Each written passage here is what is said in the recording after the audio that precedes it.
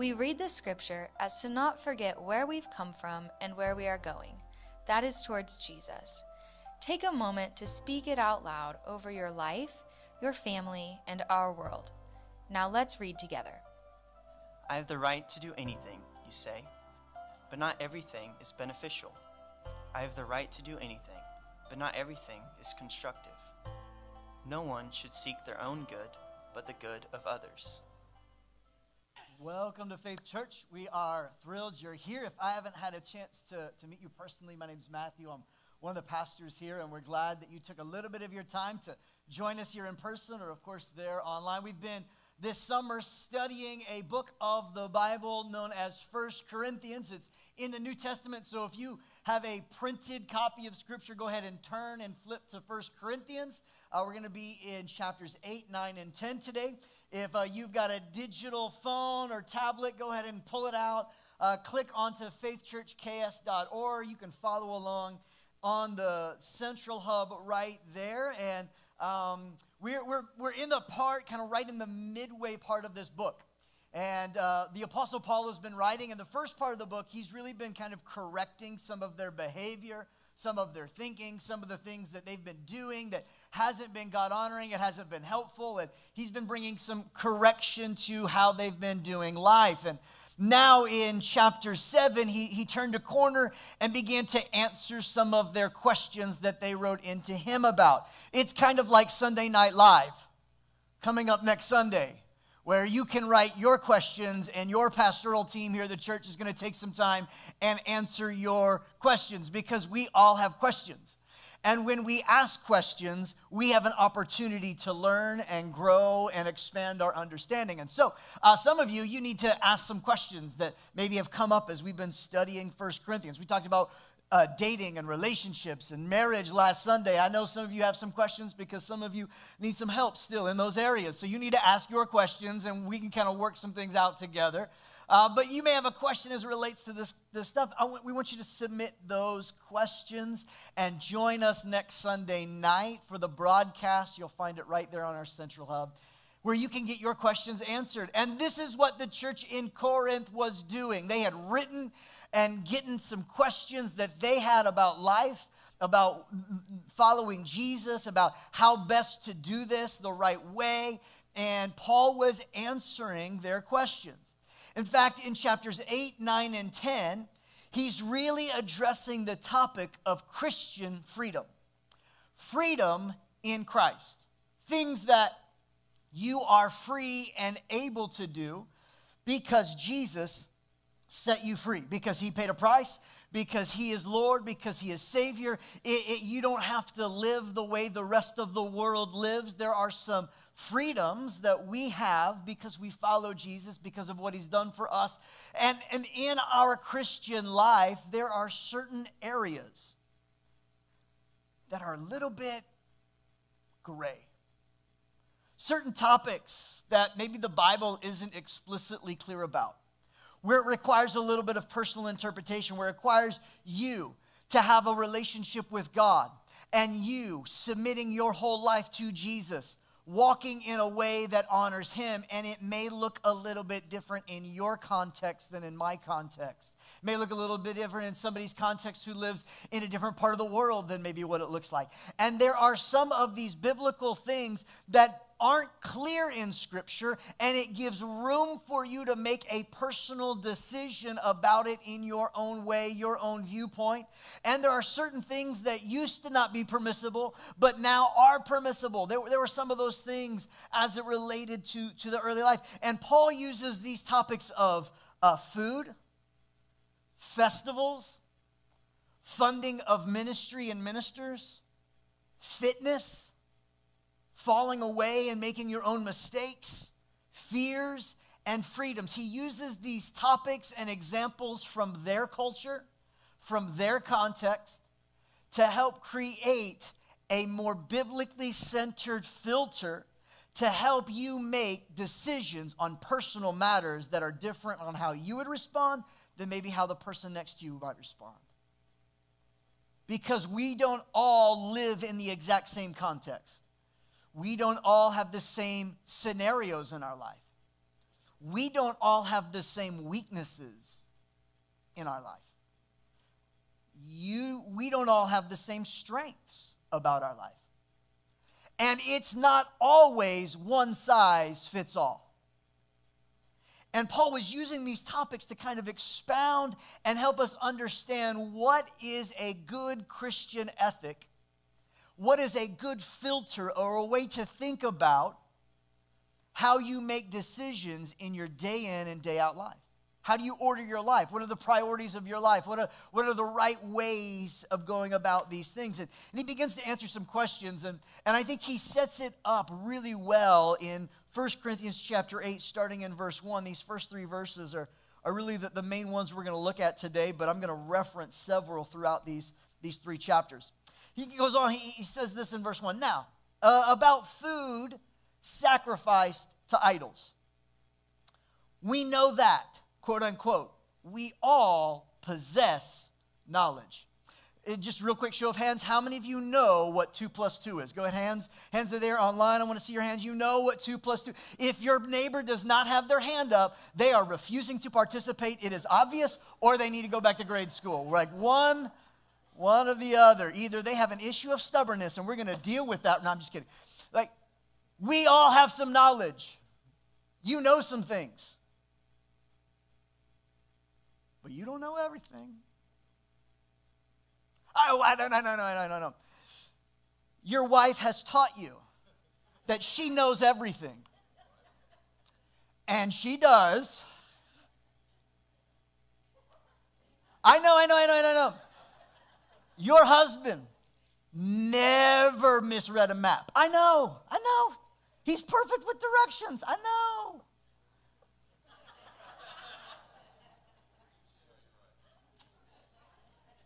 We all have knowledge, he goes on. He says, but knowledge puffs up. Makes you arrogant. Could use some other words, but I won't. It's church. But knowledge puffs up while love builds up. Knowledge puffs yourself up, while knowledge looks at somebody else and says, I actually want to help build you up. Those who think they know something do not yet know as they ought. But whoever loves God is known by God. Knowing some stuff is good. It's good to know some stuff. But it is not more important than loving God and being known by him. There are some things that you really do know. I know. Some of you know, you've got a lot of knowledge. You've done your research. You know that the vaccine is not okay to take. You know, you've done your research. You've got articles and buttons and stickers, and your Facebook tells me so. And you know it. You know it. And then there are others of you in this room, you know without a shadow of a doubt that those who don't get the vaccine are idiots and morons and the problem with society. And you know it because you've got articles and public figures to tell you that too. You know it. You know it. Y'all know some stuff. And y'all know some stuff on the same issue, but seemingly y'all know different stuff. Well, which one is it, Pastor? But whoever loves God is known by God. That's which one it is. Aren't you going to give us an answer? No, I'm going to give you a filter on how to make decisions to live a life that honors God. That's what I'm going to do. Because that's what Paul is trying to get us to understand. Is that you need to walk with a little bit more love and grace and understanding in your life that helps people realize that you are known by God, loved by God, and help them know God, rather than know your political opinion, your priorities, your own purpose, and your own preference. There's a greater way. And sometimes what you know is getting in the way of who you should be knowing.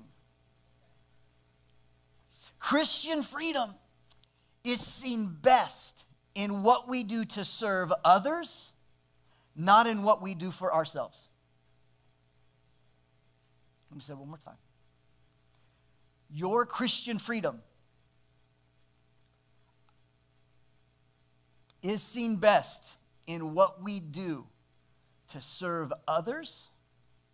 That's where it's best seen. People are best seeing Christian freedom in the way you live in a way that serves others as opposed to the way you live to serve yourself. Paul was pastorally trying to walk through various cultural complexities to the church in Corinth. A lot of cultural complexities. And those cultural complexities require nuanced conversation, not broad sweeping statements.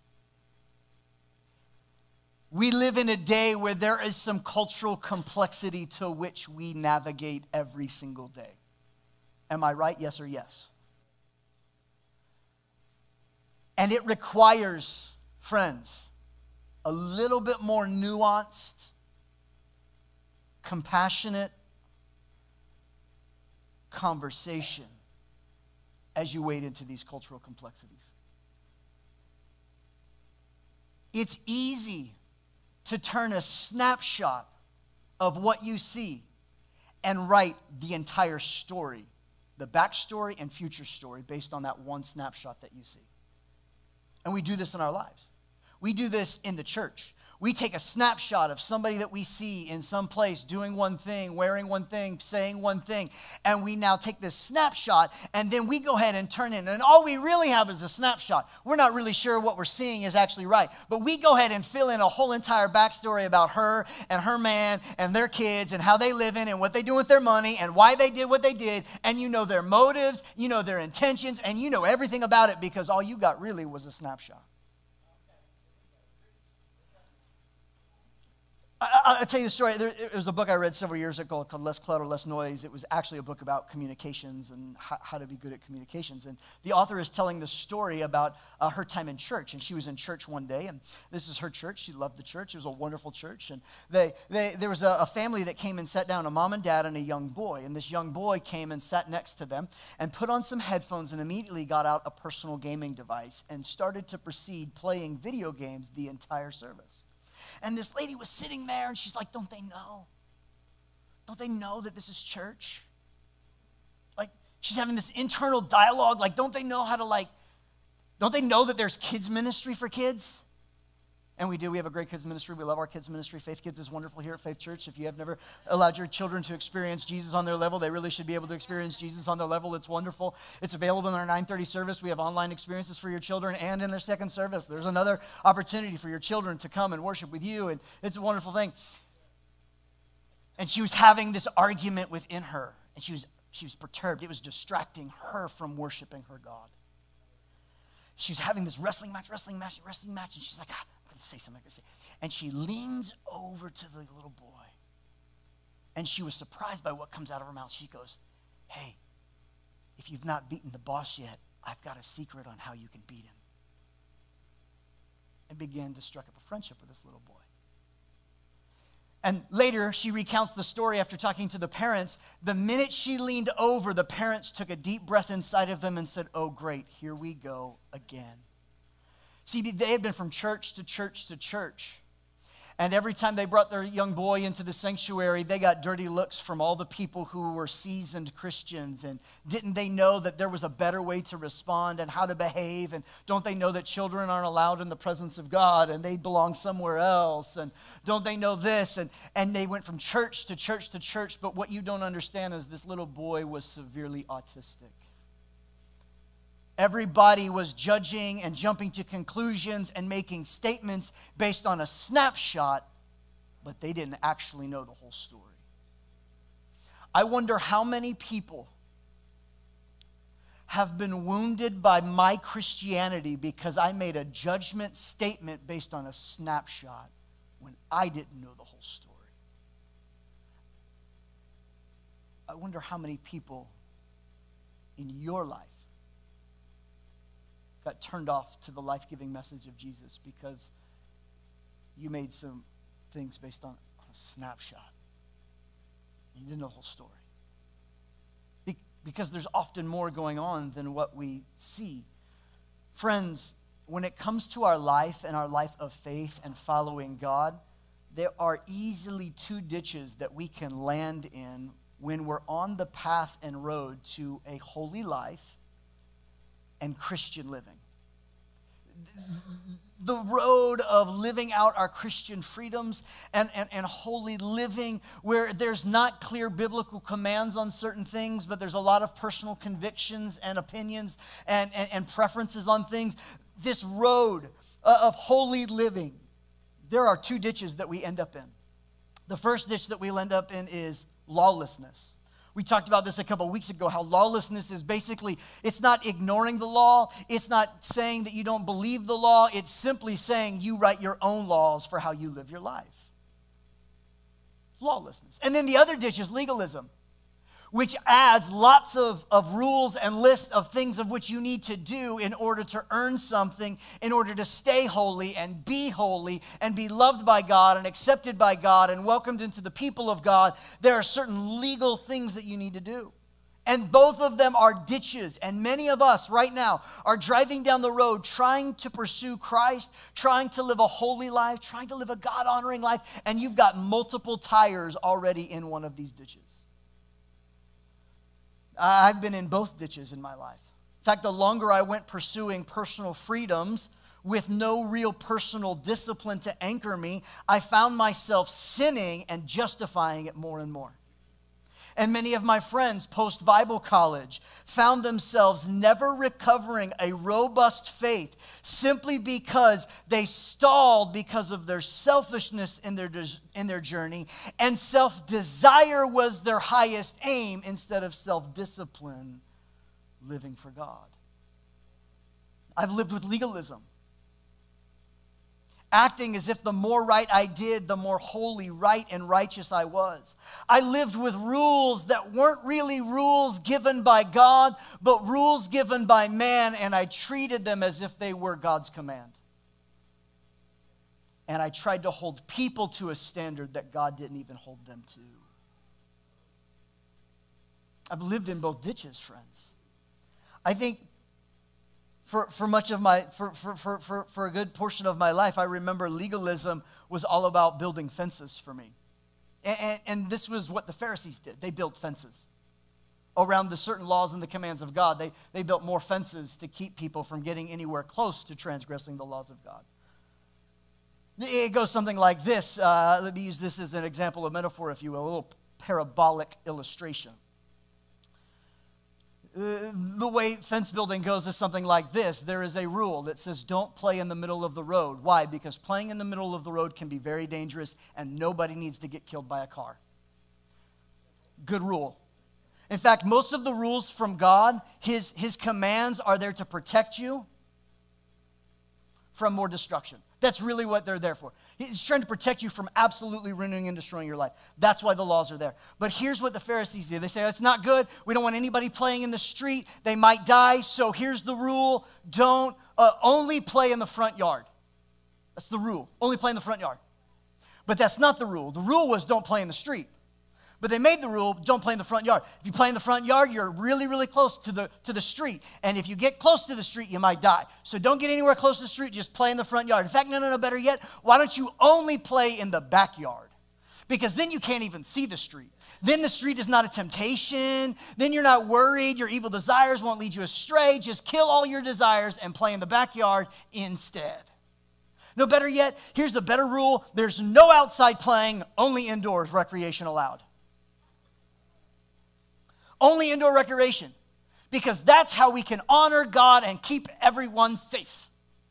No, better yet, I don't want you, when you're inside, there's one more rule that you need to have, and that's you need to pull the shades down, because I don't need your lust for playing in the road to cause you to stumble. So go ahead and draw the shades so you don't even see the road. In fact, don't even, you know what? Not one more rule. Number 4B is actually, it's not that you need the shades drawn, but you're not allowed to have TV, because on TV, people play in their yard. And if you see people playing in their yard, it's going to create all sorts of desires. Your eyeballs, you're going to have to pluck them out. It's going to be a bad deal. You just go ahead and no TV, no light from the outside. In fact, just sit there, knit, memorize scripture, and play the piano, and then we'll all be good.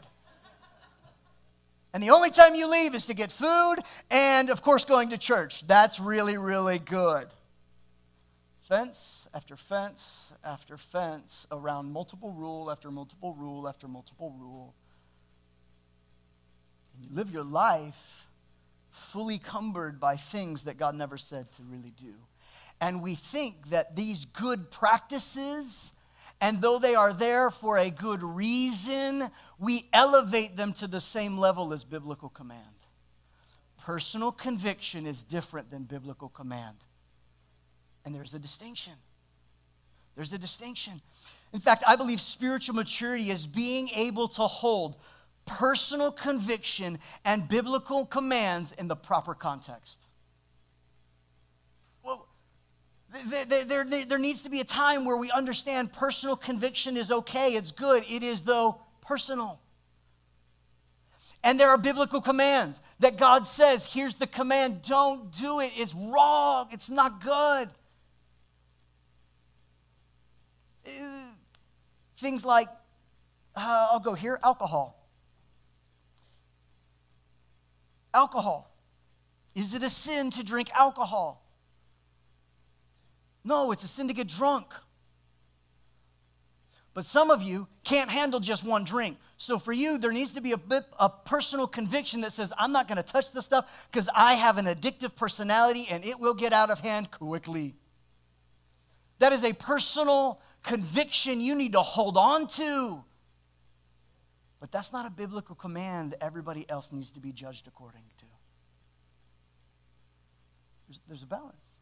We have to hold them in both places. We have to understand the context and the personal conviction and the reality and why we do certain things. I think we need to understand not to remove offense until you know why it was there in the first place. I think about things like church clothing. There was once a time where it was the expectation and perhaps even the demand that you would dress a certain way in order to attend church. Obviously, we have a little bit more freedom here at Faith Church than maybe what you thought. Why did they used to do that? Because for them there was a motive that says, I want to bring my absolute best towards God. That was their motive. But it quickly became, if you don't dress this way, you're not worthy enough. And it became offense and a stumbling block.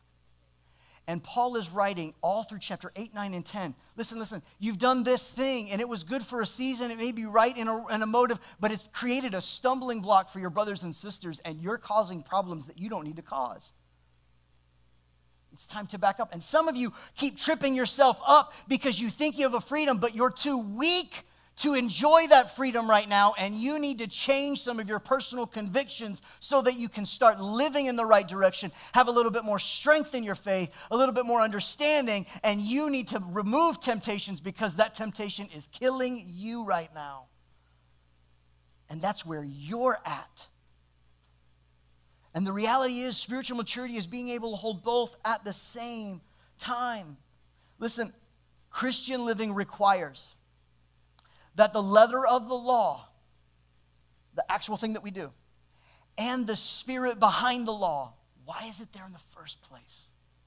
The letter of the law and the spirit of the law both be filtered through a proper lens. What's that lens? The law of love. That's the lens. Because those who love God, they're known by God. Friends, can I be real honest?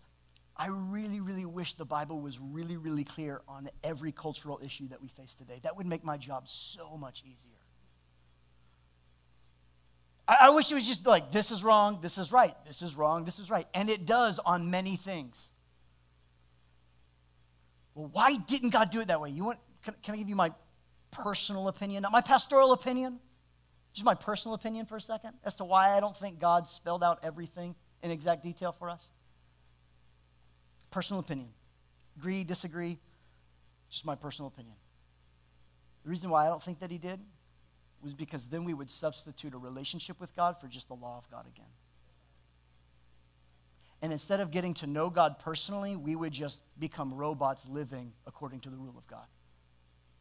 And we have a tendency to turn the laws of God into weapons against man, and that's not good either. If you're taking notes, I want you to write this down. And if you're not taking notes, you might want to write this down. I think we always need to submit our personal freedoms. And by personal freedoms, I also mean your American freedoms. Your personal freedoms, your preferences, and your convictions need to be submitted to Jesus. It's really, really cliche, and it's really, really throwback, but these bracelets, what would Jesus do, is a great question you need to ask yourself before you post your next meme on Facebook. It's a great, great thing to ask yourself before you breach a subject with somebody that's annoying you. It's a great question to ask. What would Jesus do in this moment? What would Jesus do? What would he do? I know it's throwback. I know it's cliche. I know it's like all Christianese, whatever, but that kind of stuff is coming back trendy anyways. And I just want us to ask the question, what would Jesus do? Why? Because Jesus walked the perfect balance between grace and truth. In other words, his truth or his conviction never outgrew his compassion. And his compassion never outweighed his convictions. What would he do? What does the law of love require of you? Jesus was the incarnate embodiment of the love of God living in the world in the direct obedience and perfect submission to God. How do we want to live our life? In complete and wonderful full submission to God Almighty. That's how we want to live our lives. We want to do it in a way that honors him. So what would Jesus do? This is the question we want to ask. What would Jesus do? What does love require of me? I want to give you 6 things found in chapter 8, 9, and 10. Really, really quick. 6 things. You might want to write them down. And I think these 6 things are the proper optical lens adjustment to see clearly the direction you're supposed to walk in your own life. What do you do? What's the lens that you need when you're wading through cultural complexity? When you're wading through an issue that you haven't found a specific answer in Scripture about. And you've got to make a decision. You've got to pattern your life. You've got relationships that you're wanting to pursue. You have careers you're wanting to walk in. You have habits and lives and things that you're wanting to enjoy and you're wanting to find joy in life. What is the proper lens? How do we keep moving down the path and not ending in the ditch of lawlessness and ending in the ditch of legalism? What is this lens that we need? What are the glasses with the perfect measurements for us? I think there are maybe 6 that I would offer to us found in chapter 8, 9, and 10 as it relates to the proper lens, the law of love, when it comes to your own personal freedoms in life. What's right and wrong, what's good for you and what's not good for you. Number 1 is this: the right lens is to acknowledge personal freedom exists. Just to acknowledge that there is a difference between a biblical conviction or a biblical command and a personal conviction. There's a difference. Biblical command, you don't get to argue with that. You submit your life and your lifestyle and your opinions and your life, you submit to those biblical commands. If you're a follower of Jesus, this is what we do. But then there are also personal convictions that are good practices for you in your person in a way that God has said, this is what I want you to do in a way to honor me. And sometimes they're forever and sometimes they're seasonal. But personal convictions are different. So what do we need to do? We just need to acknowledge that there are those lenses, that there are the differences. That's step number 1, is to acknowledge the difference. There were 3 attitudes that were happening in 1 Corinthians chapter 8 as it relates to food and meat specifically. that were offered to idols. That was the question that they had specifically. Hey, tell us, should we eat some steak that we bought in this marketplace or should we not? Like, what are we allowed to do here, Paul? Tell us what's going on. And there were three kind of ideas as it related to this one topic. One idea or attitude was, hey, meat is good. Jesus made everything clean. Nothing is unclean anymore. We can eat and drink and it's fine. Meat is good. I am free in Christ and I can enjoy some meat with liberty. It's wonderful. That was one attitude. A second attitude that they had was meat is evil. Eating that meat will invite evil spirits into your body and you will become possessed because you have now ingested, and what you eat defiles your body. So there's this argument. This meat that was used in these celebrations and these festivals that were all about pagan gods, and this meat was used in that way. They would cut off pieces and sell it in the marketplace so that everyone else could enjoy. It was like all the leftovers of what wasn't used here. They kind of like, here, take the doggy bag to go. Let me buy that for you. Right? Like, is it good? Is it bad? If I eat the meat, am I worshiping this idol? Because I don't really want to worship the idol, but like, I really like the meat. And there was a third idea, a third attitude. Okay, meat isn't a sin. I know I could eat the meat, but I'm really struggling because I used to live in that life, and I used to worship that pagan god. And I'm having a hard time fellowshipping and being at the same dinner party where this meat is being served among brothers and sisters of Christ. And I'm really having a hard time. Let me take it another level. I'm really having a hard time hanging out with the same friends that I used to hang out with because those friends are always doing drugs and getting drunk and partying. And that's not the lifestyle I want. I want a different life, but I don't know what I'm supposed to do. And I feel a little bit torn and weak in this moment. These were the attitudes that were happening, and Paul was trying to help them understand, don't get caught in lawlessness, don't get caught in legalism, stay on the path and recognize that there are some things that are biblical command and there are some things that are personal conviction, and this meat issue is a personal conviction issue.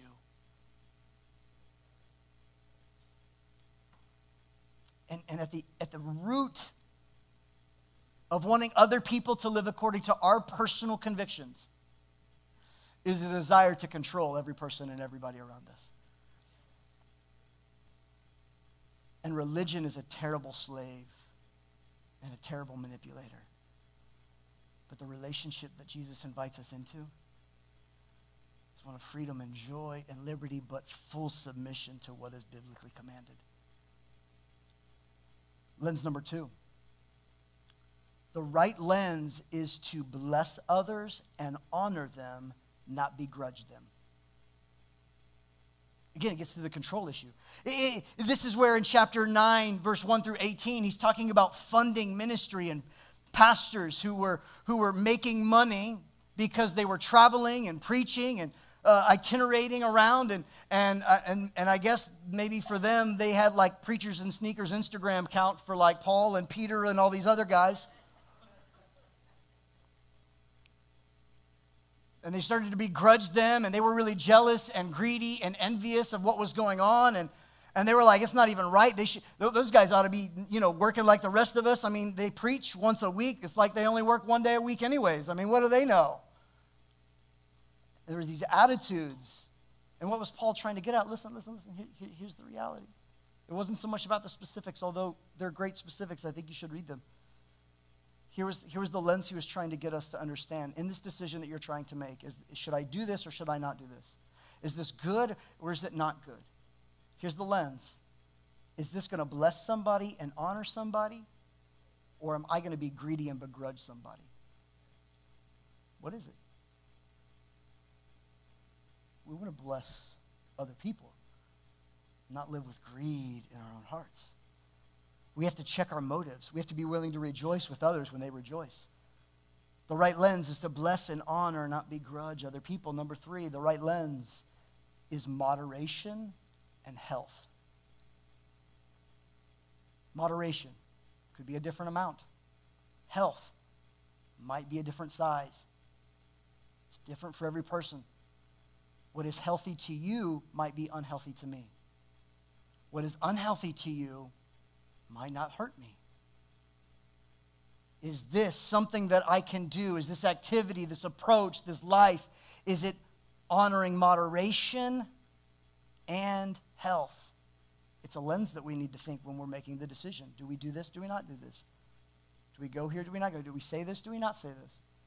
Do I allow my life to go down this path, or do I not allow my life to go down it? Moderation and health. Moderation and health. Number 4, the right lens. The law of love has a lens that says, I need to remember that I need grace too.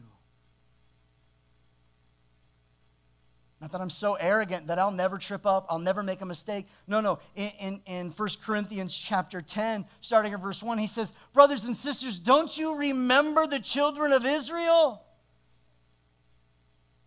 They got stuck in the desert too. They made some bad decisions too. They had to deal with some punishment too. You're not above it. The minute you start judging the snapshot of somebody else's life, you need to remember, maybe I ought not say anything because I need grace too. And if we're always trying to control an outcome or get people to do what we want, fine, go for it. Say it. Say whatever you want. But may we never forget that we need grace too. That we mess up and we are not beyond failure. But for the grace of God, there go I. Friend, you are one improper text message away from committing adultery. You are one more drink away from driving drunk and killing someone. You are one more step away from getting in trouble from embezzling money. You are one step away from getting the axe at your job. You're just one step. We are all, but for the grace of God, there go we. We all fall short of the glory of God. And so before we open our mouth, before we get upset, before we confront somebody else, we need to check our own heart and remember, I'm going to need some grace too. I'm going to wake up and have a case of the Mondays one day too. Number 5, what's the right lens? How do we filter these decisions? How do we look at these issues and cultural complexities? Number 5, the right lens is remember that God is greater. God is greater than a struggle. God is greater than any demonic influence. God is greater than anything that you face. Let's not have such a low view of God that we have to walk on eggshells. Oh my gosh, if we eat a piece of candy on Halloween, worshiping the devil, no. Really? Your salvation and security are that fragile?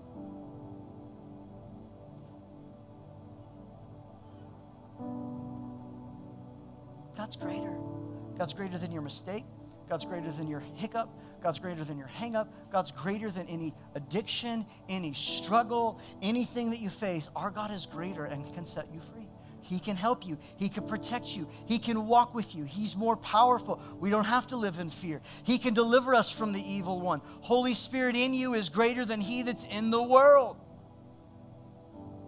We don't have to go live in a bubble of Christianity because there's evil in the world. Your God is big enough. He's big enough. We don't have to go live in our own Christian subcontext of bubble world.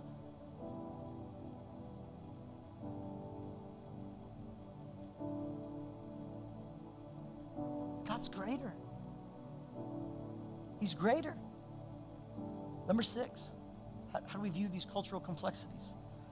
The right lens is to always point people to Jesus without adding difficulty and in a way that brings glory to God. It's the glory of God that we're after. It's the honor of Jesus that we're after. It's honoring him that we're after. I don't want to become a stumbling block to somebody else. And so if there's somebody I'm in deep relationship with and they're struggling with something, I'm going to do everything I can to help them move closer towards Jesus than adding rules or freedoms that are going to trip them up in my life. I'll abstain, I'll chill, I'll not talk about that subject. If it's a trigger subject, I'm just not going to talk about it. I have the right to talk about anything I want. But I value the relationship too much to always be dropping the trigger and watching the bomb go off. But if I'm in close relationship with them enough, and I know that ideology or that thought process or that activity or that habit, I'm in deep relationship with them. Not like I've met them one time or I attend the same church as them. Like I actually have a relationship with them. I want to help them see Jesus beyond the struggle that they're facing right now, beyond the habit that they've fallen into, beyond the ideology that they've bought into. I want to help them, absolutely. But at the end of the day, it's not about me being right and them being proved wrong. It's about them seeing Jesus clearer and me not being the reason that they don't see Jesus clear. I refuse to let my political opinion be a stumbling block for any person to see the good news of Jesus. I refuse. What would Jesus do? What would Jesus do? What's the lens? What would he do? Here's some questions you can ask yourself this week to help decide whether your lens is living in the way of Jesus or doing what Jesus. Just some questions you need to ask yourself. What does Scripture command of me? If Scripture gives a clear command, that's what we do. That's it. Another question, what does God, Father, Son, and Spirit want me to do in this moment? May not be wrong if I post this thing. But maybe it's not the best thing to post right now. Maybe he wants me to take this and it's just for me and not for anybody else. I'm just going to hold on to that for a little while. What does God want me specifically to do? Will this benefit other people? Or is it really only benefiting myself? Do I think it's benefiting other people, but I'm really just trying to get the own value and my own validation and to satisfy my own thirstiness within me? Is that why I'm doing it? That's a great question. What is motivating me to do this? That's another question. Will this hinder my growth? If I do this, if I say this, if I start this way, will this hinder my own growth? And then finally, will it hinder somebody else's growth? All questions we need to take before God and simply say, Jesus, what would you do? What would you have me do in this moment? Is the Bible clear? What do you say? And this is how we hold to a tension that keeps us going down the road of holy living in a way that upholds biblical commands and links ourselves to personal convictions, but that's for us to move forward. On your way out today, I want you to pick up one of these WWJD bracelets. We're going to kick it old school for a little while. A little throwback. I don't know. I just figure it's time that we start living with Jesus as our main priority rather than yourself as your own priority. So what would he have you do? What does the law of love require of you? Would you stand with me as we come to the table of the Lord? Here at Faith Church, we serve an open communion, which simply means this, that if you are a follower of Jesus and your faith is in him, we welcome you to the table. You don't have to be a member of the church here or a partner here. We invite you as followers of Jesus to come to the table. Go ahead and open them all up and we'll get all the noisiness out of the way. At home, I hope you've got some elements nearby. And if you don't, would you just pause for a minute and hang here with us? And I want us to examine our heart. Are there some things that we've confused for biblical commands that really were personal convictions that God was asking you to do? Are there some things that you thought were personal preference, but they actually have clear articulation in Scripture and you need to submit your will to the Word of God?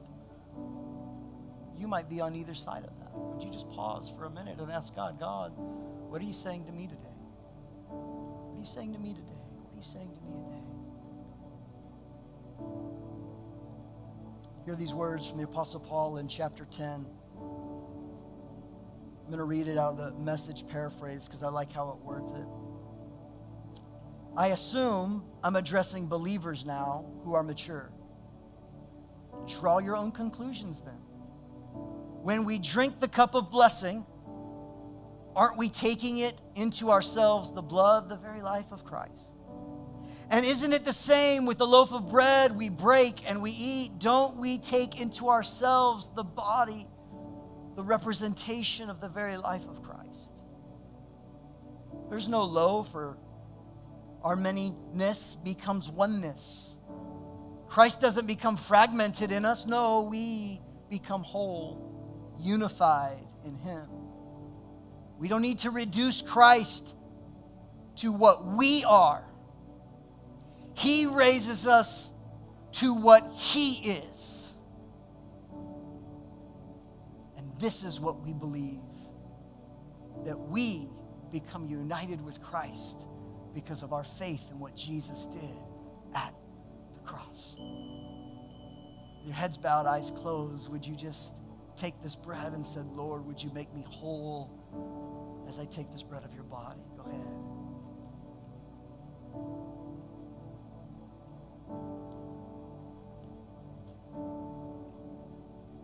And now with the cup, would you just simply say, Lord, it's your blood. Would you cleanse me and make me whole and holy?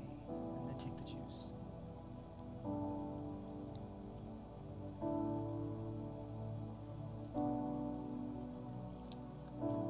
Father, here we are, your people, many parts, one body. Would you help us to walk in your ways this week? Would you help us to honor you, celebrate you, and to put you first? In the name of the Father, Son, and Spirit we pray. And all the people of God said, amen. Hey, friends and family, I hope today's message was life-giving for you. I want to ask you to take a next step and go ahead and click the subscribe button so you never miss another chance to have an encounter with God. And while you're at it, take another step and share it with a friend. Maybe post it on your social network or text a coworker the link. And when you do that, you are partnering and get to be a part of seeing faith come to life in them. Hey, if Faith Church has made an impact in your life, if these messages are helping you gain traction in your faith, would you consider partnering with us financially? When you do that, it helps us widen our reach so that more people can have an encounter with the real Jesus. You can find information and ways to give on our central hub, faithchurchks.org. If you live in the Southeast Kansas region, we'd love to see you in person at one of our Sunday services. You can find those times on our hub as well, faithchurchks.org. Hey, remember this, God is for you and we love you.